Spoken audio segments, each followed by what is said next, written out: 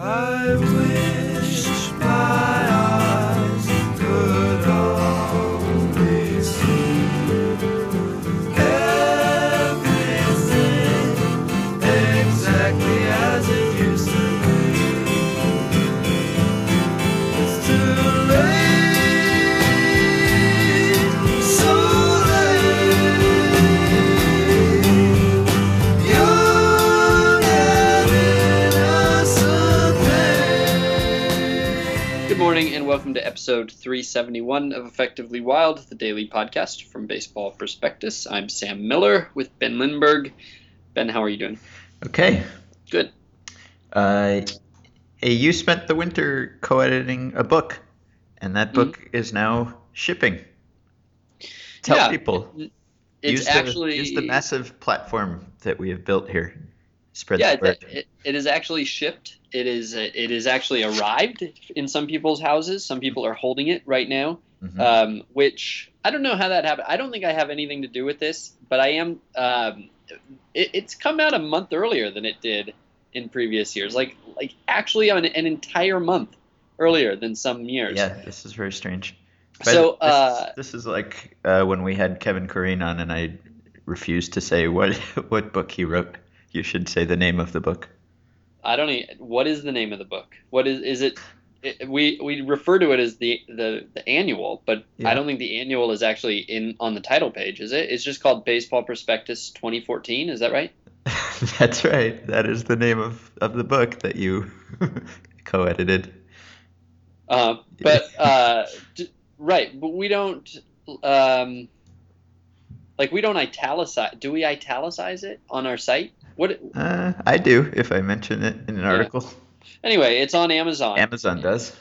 Baseball Prospectus 2014. It is the reason that we exist, more or less. It is one of our signature products. So if you are a podcast listener but you are not a consumer of all the things that Baseball Prospectus does, in addition to subscribing, you should know that this is a pretty special thing we do. And Jason Wojciechowski and I edited it this year for the first time, and we're both really proud of how it came out. We would have been really proud of how it came out even if it had turned out horrible, because it's such a huge process that by the time you're done, you're really impressed that you got through it. But we're also exceptionally proud of the product itself. We think you'll like it a lot. So this is probably the first of many times you'll hear me mention that you should go buy it. And tell people what is new and exciting about it. All the words are good. And you recruited many leading lights of the baseball writing world and baseball broadcasting world and other aspects of the baseball world to write the chapter essays this year. And, That's true. And they turned out quite well. Well, I think so. Have you read it? I have read some of it. I've tried not to read too much of it because I want to read it once I have it in my hands. But what I've seen has looked good. Can I tell you my favorite line in the entire book? Okay. This is a line out. I have a lot of favorite lines in the entire book, but this is a line out in the Tigers chapter, and it is for a pitcher named Brenny Paulino. And his line out reads, "Brenny Paulino went another year without throwing. Time is still on the 21-year-old's side, figuratively, but a bad shoulder is still on his side, literally." That's good. That's my favorite line in the book. It's so simple. There are many lines that other people will consider better than that one, but that's my favorite. I like Vic Black. Yeah, Vic Black's is great. Vic Black's is very good. Should we read Vic Black's? Sure. You have it in front of you? Yeah. Victor Black. Black was the player to be named in the deal that sent Marlon Byrd and John Buck to Pittsburgh. He immediately endeared himself by asking for any number they will give me, taking the 7 train to Citi Field and showing an upper 90s fastball with a devastating 12-6 power curve. Black was so impressive that 1 or 2 closer of the future stories popped up. He's battled control problems his entire career, but when the ball is down, he's close to unhittable. One negative, a guy named Vic Black should have to pitch in a dark suit and sunglasses and take his glove out of an attaché case. The real Vic Black looks like he'd make you a mixtape in his free time. You couldn't even read it right. No, just I by mean, the you look. read it right, but it was hard to I hear. was, You laughed all over your punchline. yeah, just by Can the. I read one? Can I read one more I like? Sure. All right. Toolsy third rounder Keon Broxton lost his power stroke, quit stealing bases, moved from center field to the corners, and was kicked off the 40-man roster. Just wait till next year, he tells people when they ask him when X-Men Days of Future Past is coming out. Good stuff. Good stuff. All right. Yeah. So that's just a little taste of There's the there's a thousands of player comments in this There's book. a really great essay by Grant Brisbee that's not about a team, that's just about general baseball. And there's a really great essay by Dan Brooks that I loved. And there's 2 great essays by Russell, and the whole thing is great. We should stop talking about it, but really good stuff. So please, please buy it, read it, and then find the writer of your choice from within and send them a compliment. Mm-hmm. All right. Okay. Emails. Yeah. First, in Oh, reference. by the way, better than fat player photos or skinny player photos are mariachi band photos, right? Did you see the mariachi band photo? No. How do you never see these photos? I'm always breaking Well, Ben, breaking I was news. doing Oh, you were editing the annual. I was doing work for you, Ben. Well, I just sent it to you. Are you? The look on his face. Yeah. It's not. There's nothing actually funny about mariachi hats. All the humor is in his face. We are talking about Alex Rodriguez, of course, who was photographed in a mariachi band from multiple angles. I just sent you another angle with the same expression on his face. So I'm hoping that this will be a staple of the coming year. That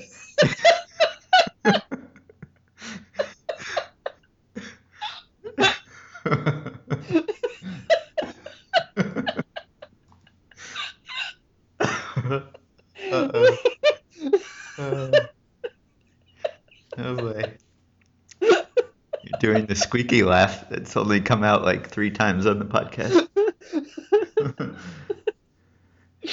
So if he doesn't become a broadcaster who rips the Yankees, as one listener suggested, I hope that just every now and then he'll be photographed in some improbable situation with this expression on his face. He looks like he's in the foyer between an art museum and its bathroom. Yeah. So yeah, there's no visual component to this podcast, unfortunately. But if you're following along at home, just Google A-Rod mariachi. You can laugh along with Sam. All right, we can do emails now. All right. So in reference to what we talked about yesterday, very, very briefly about incentives being generally boring. Matt, friend of the show, Matt, wrote that he once got assigned the 10 weirdest incentives ever. He says, it was brutal. I only remember 2 good ones. The Houston Astros gave Charlie Kerfield 37 boxes of orange Jell-O to head off a rumored holdout. To what? To head off a rumored holdout.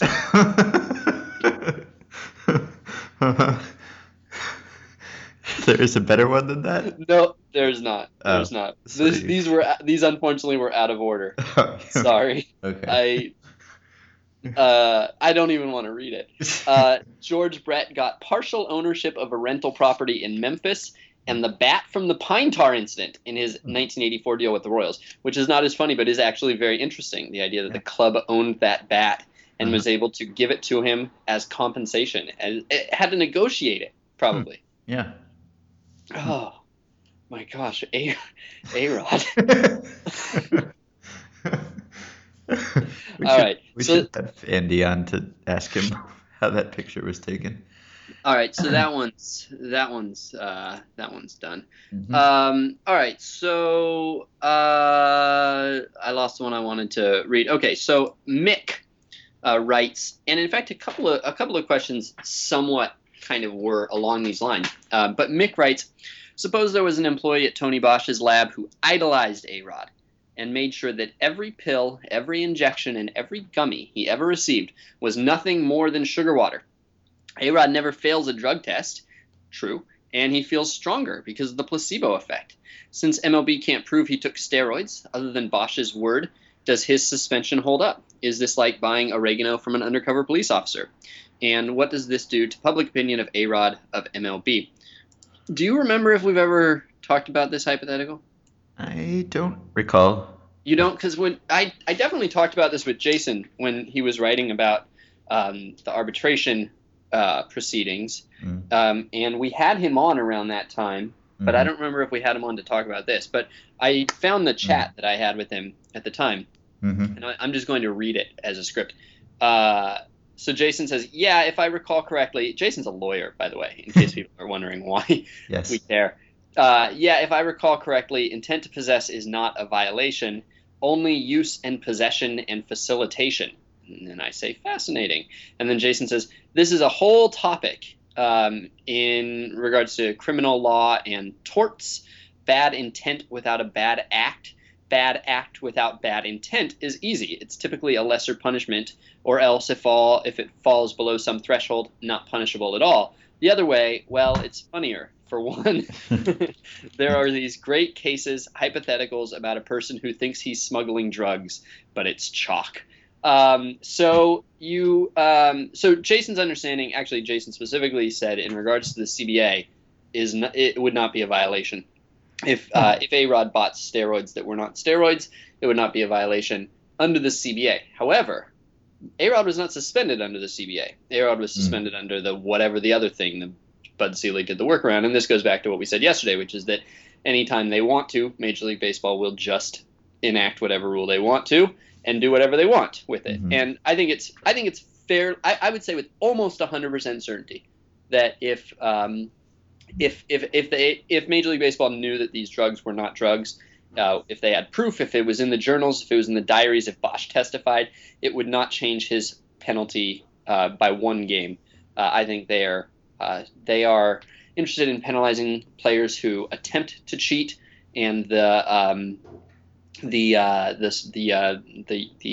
efficacy of their attempts is irrelevant.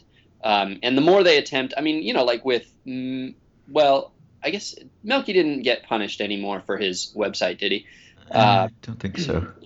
Okay, but A-Rod is being punished, according to what they say. He's being punished extra for essentially going to extra attempts to cheat even more. Like basically, like his attempts to cover up are what they're using to justify the greater penalty. So they seem to be all about effort. This is they are like a manager who judges you on how hard you hustle rather than how good you are. They're like they're Tony La Russa, and A-Rod is their second baseman, and they're mostly interested in hustle, cheat hustle, steroid hustle, and I think they would have suspended him just as much as they did. I don't think it would necessarily affect public opinion all that much. Maybe it would not. It might not 15% off of how much people scorn him, but it would add 15% to how much people mock him. It might help a little bit, at least in that people would question his performance less. Maybe. Yeah, well, I think if all the drugs A-Rod had ever taken were found to be placebos, that's the case. In the most recent case, I mean, he hasn't been right. all that great to overlap. Yeah, so probably not much of a change. Yeah, probably not. All right. Scott asks, basically, I'm going to skip the part where he explains and just skip to the question. What percentage of players deserving to be on an MLB roster are not? And has that number been in steady decline over time? Basically, he's saying, have all the advances in scouting, development, analysis, medicine, and the near complete opening of the international player pool, plus other factors, is it safe to say we've cleared every hurdle hurdle that would keep a player from making it to the majors or being in the majors if he deserves to be. So then he says, are we really just talking about a few Cubans and Asian players?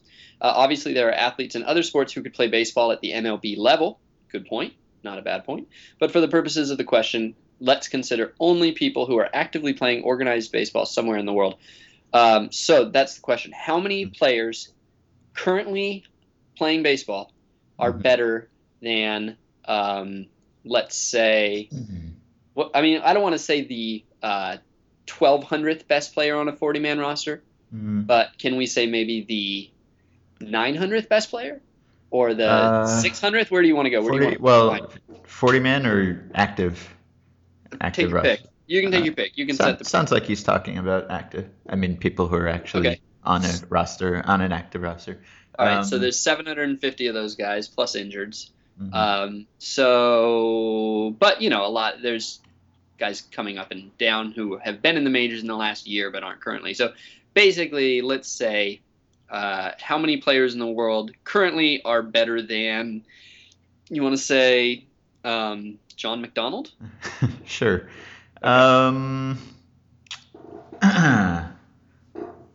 It's not a huge number. I would say that they're always ahead, at least probably more than a handful of guys in the minors, just guys who are blocked by someone in their organization, but would be perhaps better than the weakest player in another organization, or guys who are being held down due to service time stuff, or guys who are top prospects and maybe they could,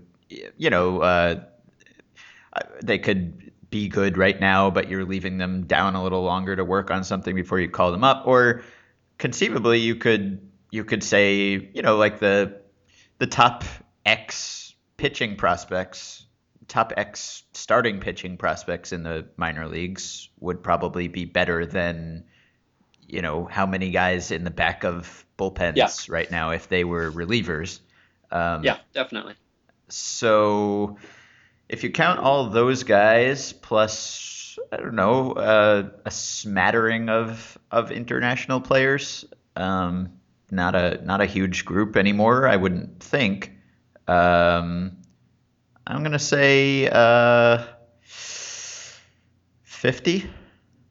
50 in the world. Yeah, I don't know that I disagree with that. It's a pretty efficient promotional system, I think. It's a meritocracy for the most part. Yeah, you could maybe. Yeah, it's really hard to imagine that there is a guy out there who's 27. Like, I could imagine that there are, 16-year-old, well, not even this anymore as much, but 16-year-old Italian kids who are under-scouted and are good enough to be signed. But that's not the same as saying they're as good as a major league player. They might be as good as some 16-year-old right now who is going to someday be a major leaguer. They might belong in that pool that gets winnowed down to the major leaguers. But you'd have to be talking about somebody who's in his 20s, still playing baseball at a major league level. Presumably, what would that guy hit in like a Dutch league? Right. Yeah, it would be insane. So I don't know. I'd guess that there's, maybe like 3 guys in independent leagues, and maybe you've got a small handful in Cuba. You've got guys in Japan who either don't want to play here or haven't been posted, and you've got the minor leaguers. It's hard, and then you've got the NFL guys, but he's not counting those. I can't really think of where else anybody would be hiding.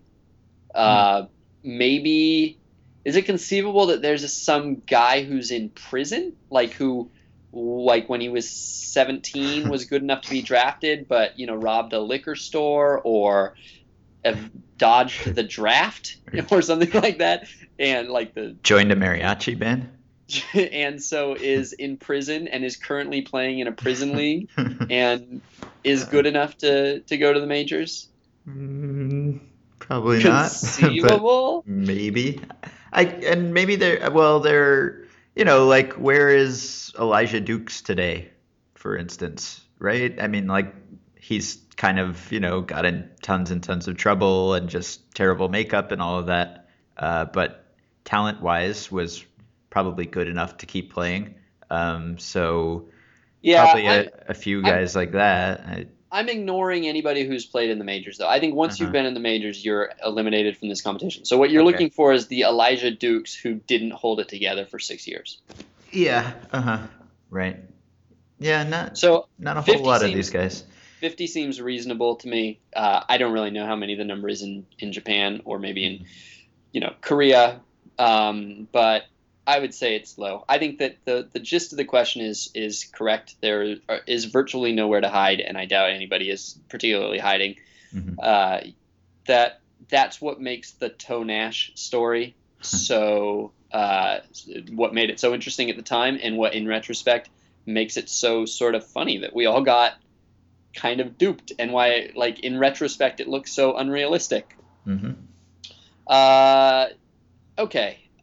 So I think we got three questions that are all along the same line, or there are three different twists on this question. When we talked about the 1927 Yankees and how good they would be today if they were transported via time machine. So Benjamin says Jeff Francoeur or Delman Young would be the nth best player on the 1927 Yankees. Uh, I'd say they'd probably be the seventh best. Seventh best, really? Yeah, I think that's too low. Uh, Well, I don't know. I would take Ruth and Gehrig you would. over them. You think Lou Gehrig is better than Jeff Francoeur?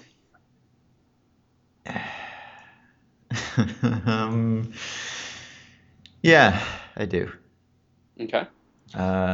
But yeah, seven was too high. Yeah, yeah, I don't know. Maybe I mean, I wouldn't take any other position player. Maybe. Well, I mean, there were other Hall of Famers on that team. Earl Coombs and Tony Lazzeri were on that team, but I don't know that I would take either of them really. I don't know where I don't know where I wrote this, so I'm not going to be able to find it. But at one point I looked at Babe Ruth's swing, like I gift Babe Ruth's swing, Uh-huh. and it's horrible. Like you look at him and he looks like an amateur. He looks like a high schooler who's never been coached. Uh-huh. And then also I want to just bring this up. So Babe Ruth, this is a tweet of mine from July. Babe Ruth took 9 years off from pitching, then started a game when he was 35 and threw a complete game victory. I have a hard time believing that Babe Ruth at 35, after not pitching for 9 years, was actually anywhere close to a major league caliber circa 2013. Like, I don't even think close. Like, this is why I think the average high A team would wallop him, because the Babe Ruth stuff. Babe Ruth is basically what gives me conviction about this position. Babe Ruth was not a particularly good athlete. He didn't have a particularly good swing, and yet he managed to be like an all-time great pitcher and hitter simultaneously. And also, 9 years after the last time he pitched, he came and threw a complete game victory, like on a whim. And I just think that baseball was like just completely not real then. Like this whole thing was like I don't exactly know what it was, but it was weird. So I just think that Jeff Francoeur, I don't know. I think Jeff Francoeur might be 30 times better than Babe Ruth. I don't think so. Do you remember Jaime Ceballos, the swing mechanic guy who was the coach who was credited with turning Ben Zobrist into a good hitter? Yeah. I forget. I don't know what he's doing now, but but I remember reading he had this. He had this. It was Tommy Ransell, the writer about the Rays and other subjects who listens to the podcast, wrote an article about cracking the Zobrist code for D-Rays Bay, and he wrote about Ceballos and his philosophies and everything. And he described his rating of how good a hitter's swing was called the CIR, the Ceballos Impact Rating. And the part I liked the best about it was that he provided a list of like the highest CIR scores of all time, and it was like the best hitters of all time, which I thought was very convenient. So Babe Ruth had the highest CIR of all time, according to this swing mechanics rating. So I don't know. I mean, I agree that his swing looks weird, and it doesn't look like the kind of swings that we see today, and his body doesn't look like the kind of body we see today. But I have to imagine that, I mean, just relative to his peers, he was so much better. That's my point. That guy was so much better. But that doesn't really make me think that everyone else was awful so much as it makes me think that he was just some sort of freak. Yeah, no, it makes me think everyone else was awful. It makes me think that the quality of competition was lower, that he was able to stand out to that degree. But I don't know that I look at Babe Ruth and I mean, when you look at Lou Gehrig, he looks like a person who would be good at hitting. So I don't know. I think Ruth kind of looked awkward compared to players at the time even. But he was just really good for whatever reason. Had the highest Ceballos Impact Rating of all time. Yeah. I would take Ruth and Gehrig over them, but that's probably it. Yeah, I mean, I find it frustrating that I can't ever settle this, because there's just something about Ruth that doesn't add up to me. I have a hard time taking him seriously. I have a hard time taking any of it seriously because it doesn't feel right. Like, it just feels like a first draft and somebody didn't go through and fix all the plot holes. And I'll never settle it. I'll never actually know the answer to this. But yeah, I just don't know. It doesn't add up, Ben. It doesn't make any sense. And the numbers are so, like, they're Bonds in 2001 to 2004 good. Like, they're hauntingly good. But why? Why?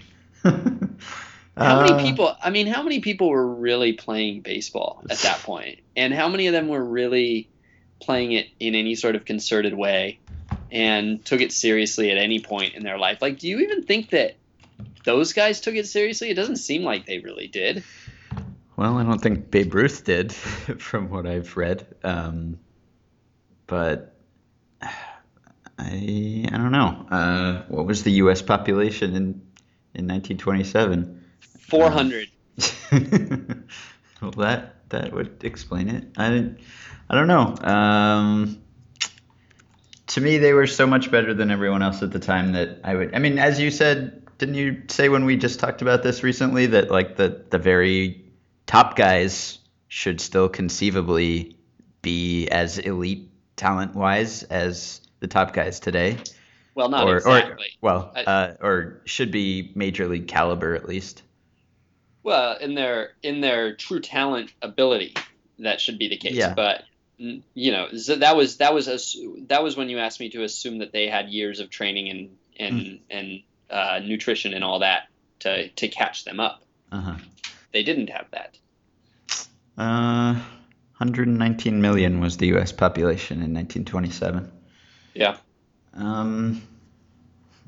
I don't know. If you're saying that Babe Ruth would be a joke today, then are you saying that just every single baseball player then would be a joke today, or are you saying that he for some reason would not adjust well. Not him. I'm saying every player. But so the tricky thing about this, although maybe a guy who's like game was all speed it might translate over a lot better. But here's the problem: is it really actually is really hard to imagine like, well, if he was a joke, then was was Jimmy Fox, because they played together. And if Jimmy Fox was, then was Ted Williams, because they played together and Ted Williams was just good. And if Ted Williams was, then was Mickey Mantle, because they played together and they were, roughly the same.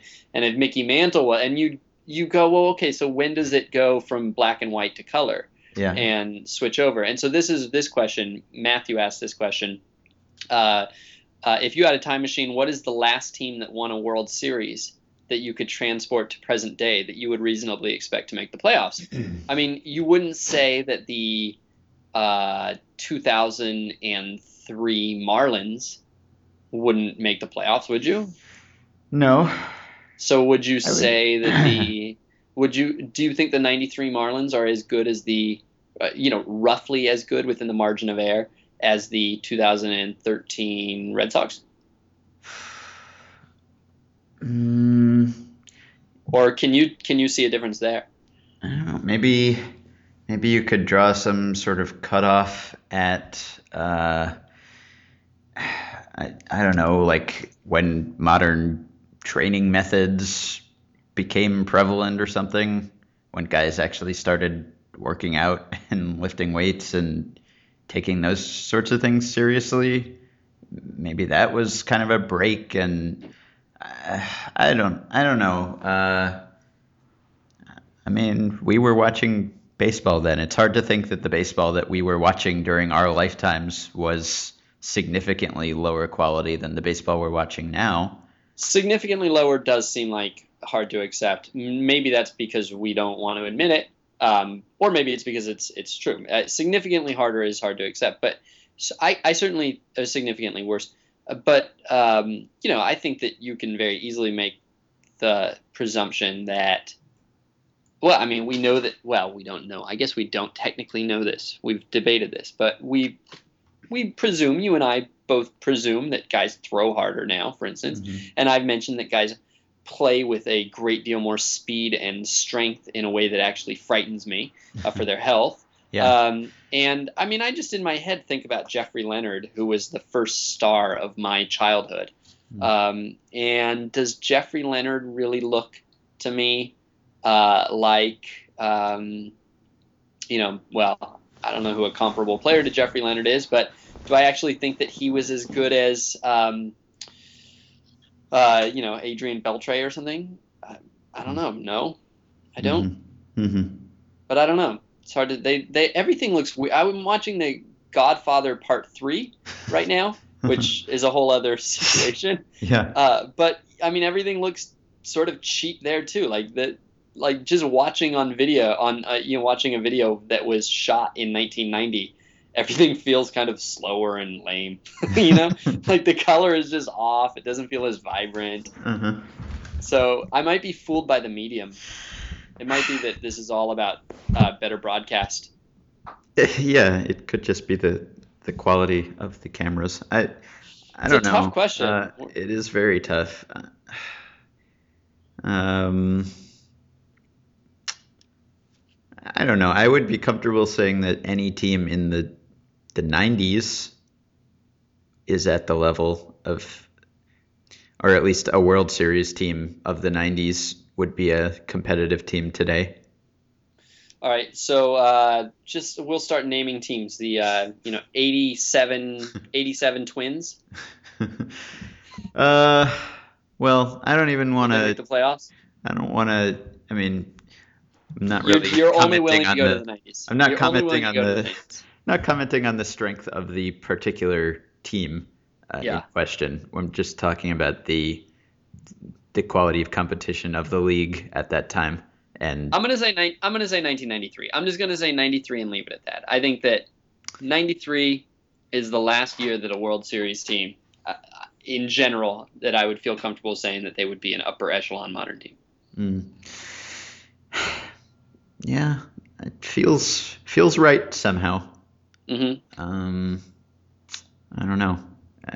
I'm thinking of all the players who were playing in 1993 who also played later and were really good, and also played before and were good. Um, but Yeah, it's a good point. I don't know how to handle that. I don't know how to deal with that fact. yeah, yeah. But It's sure, weird. I'll go with that year, I guess. All right. I wonder if you could. I wonder. Well, I don't know. I mean, if players' aging patterns in baseball were different than, like, say, like runners, where runners are basically. I mean, there's a whole bunch of either sports or um, activities within individual sports where the player is essentially playing against himself. That Mm, it is, there is no defense yeah. essentially. So for free throws, there's no defense, and for field goals, there's not really a defense and all that. So it might be that you sort of see universal rhythms in aging for all these athletes in these areas. And so maybe if baseball's aging curve were different, we might actually be able to conclude that the era is aging alongside them and throwing off the rate. That's Mm, a possible way of thinking mm. about it, but I don't know if that's true. All right, Expansion has to play some role, right? I mean, it does. Yeah, in absolutely does. 1993 there were 28 teams. In 1927 there were 8 teams. Or no, there were 16 teams. It's a So really good point, Ben. yeah, I don't. I mean, yeah. It's a really good point. So, like, yeah, because in '92, that was 26 teams. So you would think that it's actually completely insane that I would say Yeah, 93. you're right. That's If the it's right worst. after an expansion Nine, year. 98 is probably the worst year you could pick because it was right Yeah, after two expansions. But yeah, yeah, I mean, if 93 is it, then 92 certainly would be. Good yeah. Good point. point by Good good point point by by you. me. Yeah. All right. Last one. Matt, different Matt. I think this is the third Matt we've gone to. All different Matts. Uh, Player signs contract which pays him differently. He's talking about incentives again. Player signs a contract which pays him differently based on team payroll. I.e., $20 million if a team has a payroll less than $100 million, but only $5 million if a team spends $150 million. I love this idea because I always have wondered why, and I guess the union plays a big part in this, and for good reason. I don't begrudge them that, but I've always wondered why players who get to a certain point in their life and really want to win a World Series don't make themselves considerably more valuable by taking very little pay. And I would think that one reason that they don't do it is because they're essentially in an adversarial relationship with ownership, as all employees are with all capital throughout human history. So basically, you don't want to just let the owner get rich and keep his money. Mhm. And so this actually, the incentive is kind of, it goes both ways. But basically, the player is incentivizing the owner to not only get a good deal on that player, and therefore be able to sign more players, but to actually have to sign more players. I think this is actually the sort of most brilliant thing I've ever heard. Like, imagine uh, if, because think about a team that's like a mid-market team. So imagine that the Rays are going to carry a $65 million payroll this year.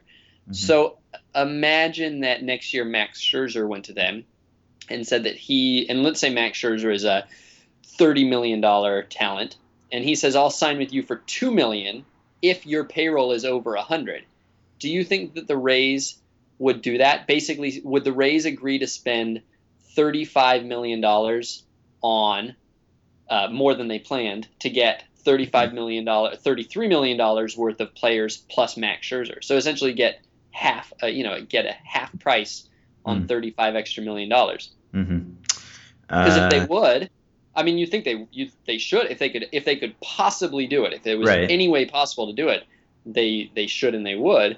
And Mhm, then therefore Scherzer all of a sudden finds himself not on a Rays team that has, $35 million plus him, but rather has $100 million plus him. Basically, a $130 million team.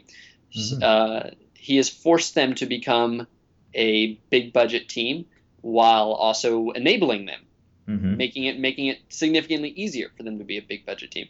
Yeah. It's kind of it's a great idea. And you might even imagine, you might stretch and imagine that the union would not mind this because you are creating incentives for teams to spend money elsewhere. Mm-hmm. Every dollar that they spend to reach the new payroll floor that you've dictated for them is a dollar that they weren't planning on spending. And so you've actually pumped more money into the player pool by requiring them to do this. So the question then is, how much lower is the typical payroll than it conceivably could be? Yeah, and whether conceivably could be is even a real thing. Like the Rays ownership could take a loss. I mean, they're rich people. If they wanted to, they probably could take a loss. So it's not necessarily that they have to be in the black every year. Mm-hmm. And there's more revenue for this. It's hard to know exactly how much more revenue you're going to get when you don't know for sure that you're going to make the playoffs or what. But I guess that's the question. Mm-hmm. Yeah. It's not really even that so much. It's how much could you? It's really more how much can you get teams to compromise on what they are willing to spend. Like how much can you pressure them to spend more by making it in their financial interest too? Mm-hmm. God, it would be so fun to be a player and to go do that. I'm surprised players don't do that, partly because they want to win the World Series, but partly also just because seems like it would be so fun to be a 37-year-old. Like if you're Cliff Lee, look, $20 million is a lot. So maybe as a human you just never get tired of wanting $20 million. Like maybe that never seems unnecessary. But if you were Cliff Lee, wouldn't it be fun to be making the minimum on the Rays right now, and just to be that kind of hero who goes and takes the minimum to help a team win its first World Series, and meanwhile, forces the Rays to spend more money. I mean, Cliff Lee and Ubaldo Jimenez go to the Rays for a combined total of $17 million. Yeah, you'd be an instant fan favorite. You would be, and I think it would be fun to be an instant fan favorite. Yeah. That's the kind of thing I'd be into. Yeah, I like fans. Yeah. All right. Clever idea. This is a very clever idea. Thanks, Matt. Right again. Mm-hmm. Okay, so that's it for this week. Please join our Facebook group at facebook.com/groups/effectivelywild. Please rate and review us and subscribe to us on iTunes. You can send us emails for next week at podcast@baseballprospectus.com, and you can go to Amazon through Baseball Prospectus if possible and buy the annual Baseball Prospectus 2014. And we have writing in there, and Sam has more writing in there and editing in there. So have a wonderful weekend, and we will be back next week. Good morning, and welcome to episode 371 of Effectively Wild, the daily podcast from Can we start again? Yeah.